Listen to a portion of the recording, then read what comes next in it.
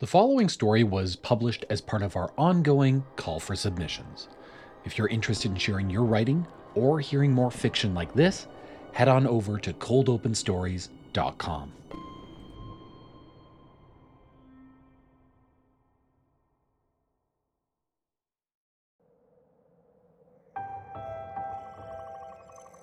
Breathless, Analea stood in the dark clearing, the only light coming from the cold crescent moon.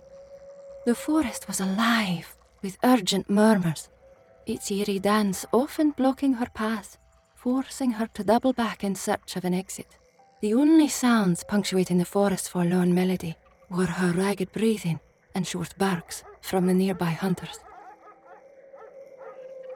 "Come to me, follow my voice, I can save you," called a woman's voice through the din of indiscernible murmuring. Annalea's head snapped in the direction of the nearest bark, ignoring the woman's words. She needed to find a way out of this living maze. Choosing to follow the path on her left, Analea ran barefoot through the thick forest of large, fleshy trees. Purple and magenta branches danced to the sound of moaning winds, some brushing against her translucent white skin. After navigating the twisting paths of the dense forest, she slowed as the tentacle-like branches suddenly moved out of her way to reveal a small creek. The air smelled of disturbed soil, copper, and salt. A soft humming surrounded her, demanding her attention. Analea strained her ears, trying to hear past the hymn of the forest. She noticed the sound of trickling water and low rhythmic drumming that she had not heard before. Carefully approaching a nearby tree, Analea reached out with her long, thin fingers to touch what looked like large purplish-blue throbbing veins. A viscous liquid gently rolled down the tree's flesh and merged with the stream. With one touch, the clammy skin of the tree broke. Ichor-like fluid poured from the gash. She snapped her hand back to her mouth, stifling a gasp of horror. Her fingers stained with blood-like sap. "So the legend is true," she thought to herself. "The Osparama forest is cursed. It is alive and evil." Some said that the forest spoke to them, enchanting them, trying to get them to enter. Anyone who set foot in the forest risked losing their lives, and more often than not, those who managed to escape would come out different. Quiet, reflective, and careful. In her 15 years, she only knew of one girl named Lorona who had dared enter the forest, and she had not entered Osparama voluntarily. Analea had dismissed this as a rumour. Maybe the missing girl had been taken or run away. Undoubtedly, the forest would not kill. However, watching the undulating vein of the tree made her question her assumption. A short, loud bark on her left shook her from her thoughts. She knew now that the forest was not safe. But what choice did she have? She heard another short bark, but this time behind her. It was time to move. With a cringe of anticipated disgust, Analea splashed through the sticky sap-like fluid to mask her scent. She could not stay in the creek for long, as the skin of her bare feet began to burn. Back on the ground, she did not pause. Instead, she would limp as fast as she could. As the branches cracked under her aching feet, she continued her search for the exit to the living maze. Drooping black and pink needles hung from the highest branches of the trees. The lowest branches were decorated by vibrant green leaves that rustled in her wake as she panted. From the ridge of the hill, the forest had appeared small enough, but it kept moving, making her run in circles. Without the dance of these unnatural trees, she should have reached the exit already. But instead, the incessant moans of the forest became louder, more urgent, and its movements more frantic. It was as though the forest was trying to tell her something. It was a stroke of luck that Analea had left her home after being the first of her family to change skins.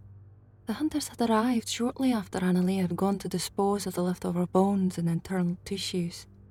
But unfortunately, her parents were not so lucky. They had been mid-change when the wolves came, murdering them in cold blood. Annalee later returned to find the modest cottage spattered with crimson ichor and the ripped entrails strewn about the log home. Annalee had witnessed similar scenes many times in the past 15 years, but she and her family had always been the ones to tear apart the unsuspecting victims. She stepped closer to the carnage as warm tears streaked down her new flesh. Then, with trembling fingers, she reached out to gently stroke the exposed muscles of her mother's severed head. A terrible cry of grief and despair echoed through the night. She was the last of her kind. A howl answered her cry. Annalee could not outrun the wolves, so she lured them to the Osparama forest, even though she knew the risks. Her father had taught her the legend of Osparama. It called to her and her family with only one goal: to trap and kill them. She had always been fascinated by the legend of Osparama. The forest was a living thing and would not allow anyone to leave. Annalee stopped to catch her breath and get her bearings. The trees trembled and their whispers became frenzied, vying for her attention. But she ignored the voices. Then, looking up at the sky, she searched for the moon as the vines and limbs swayed, determined to block her view. When finally she caught a glimpse of it, she determined she had been in the forest for over an hour, searching for the great star.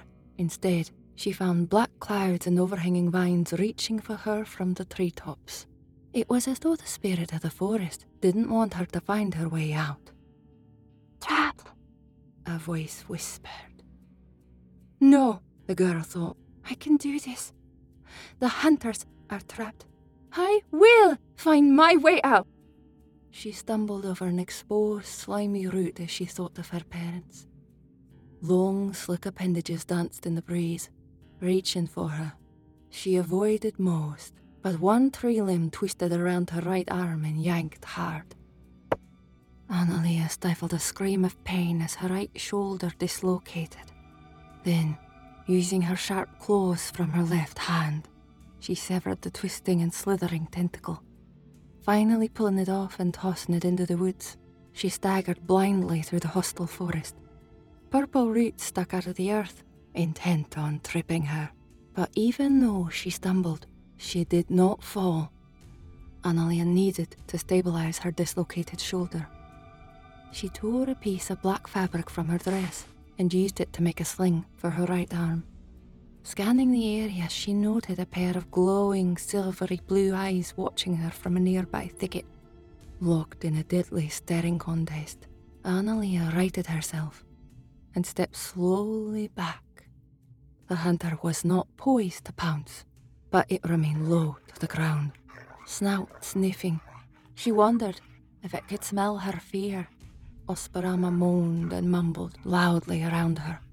"Come to me, I will save you," came a voice to her left. "Come closer, I will absolve you of your sins," whispered another, deeper in the forest. "Choose me, I am the purest." She recognized this murmur as being the voice of a child. Annalee was confused. Which was the greatest threat? Osparama or the hunters? She could not afford to dwell upon it as the wolf watched her and started closing the gap between the two. Annalee crept backwards, eyes locked on the wolf.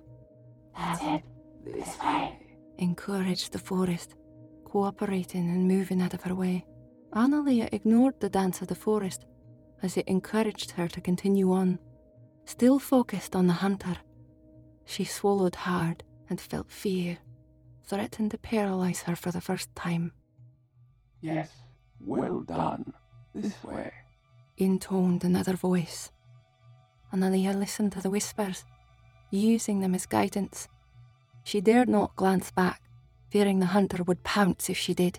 She could have sworn the hunter's lips slid back for a brief moment, revealing a toothy smile. She glanced up at the sky as the forest became pitch black. The clouds had covered the moon. A deadly omen. She was practically blind, and used her good hand to fend off the monstrous tentacles that reached for her. Every time she made contact with a branch, she recoiled at the slick and slimy wetness. When she looked back at the silver wolf, it was crouched low, keeping pace with her. The beast snarled, causing her to speed up. She stumbled as her black dress caught on a root. Annalea's back brushed up against a slick organic tree. The girl whimpered as the tree pulsated behind her back. She had come to yet another dead end. Choose now! Terrible and painful death by the maws and claws of the hunter wolves, or a chance to be absolved of your sins so that you can live. This time, the voice boomed across the forest. The clouds had passed, and a silver beam of light pierced through the dense forest. The wolf's ears pricked up as it moved its head slightly to the right. Then, stealing a glance, Annalea saw a pair of golden eyes peek up from behind the tree, not 5 meters from where she stood. Then, she heard a nearby branch snap on her left. The hunter pack had surrounded her. She knew that her time had come. She would suffer the same fate as her family if she did not choose quickly. Annalea trembled in fear. A sweat trickled down her brow. The tree vibrated behind her. She was trapped, stuck between 2 unbearable fates. One known, one unknown. Osparama was right.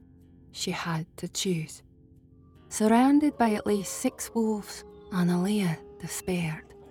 All those intelligent eyes stared at her, waiting for her to choose her fate. The animals snarled as they approached, reveling in their prey's fear. The forest offered life, but at what cost? She wondered. There was no time to ask. She had been judged, and her life was forfeit, unless... A whisper came from the massive tree behind Annalea.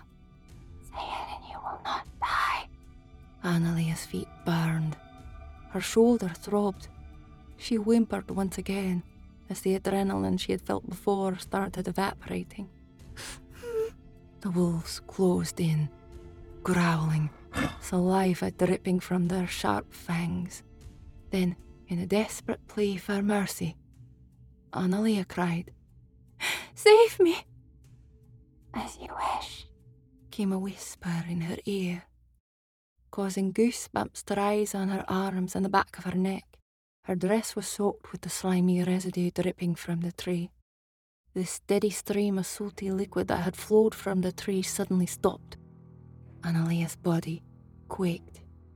The fleshy trunk moved behind her. The rhythm of the pulsating vein that ran along the tree bark became loud and fast. The tree seemed excited. For one single moment, Annalea regretted her choice. A terrified shiver passed through her body. The hunters stopped their advance, but stood ready to pounce. Unwillingly, her toes dug slowly into the humid soil, causing an earthy smell to fill her nostrils.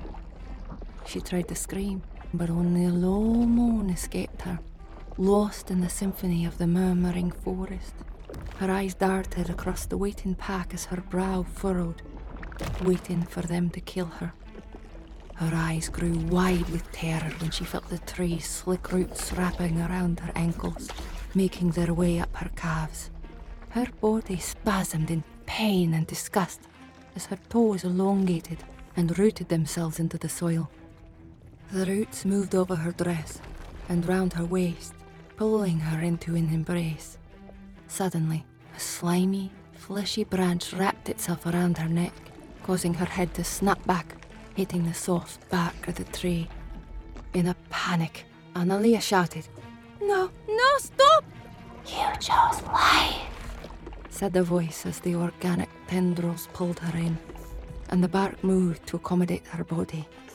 Long golden vines stretched out from the highest branches and fell before her face. They then pierced her upper lip and slipped through the lower one, repeating the process 4 times until her mouth was stitched shut. Her shrieks of pain became muffled moans that joined the terrible murmurs of the forest. As Analea struggled against the tentacles, the tree trunk seemed to melt around her, drawing her deep inside, as though she was drowning in a bath of oily tar until she was one with the tree. Fret not, child. One day you will be released. Such is the way of the hunter.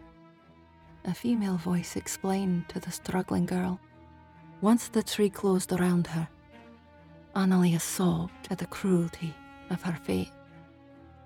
Wet, salty tears fell from the pores of her tree. She could now understand all the whispers of the forest. Some were warning her, but most had their lips sewn together, like Analea. They moaned and squirmed, trying to free themselves from their meaty prisons.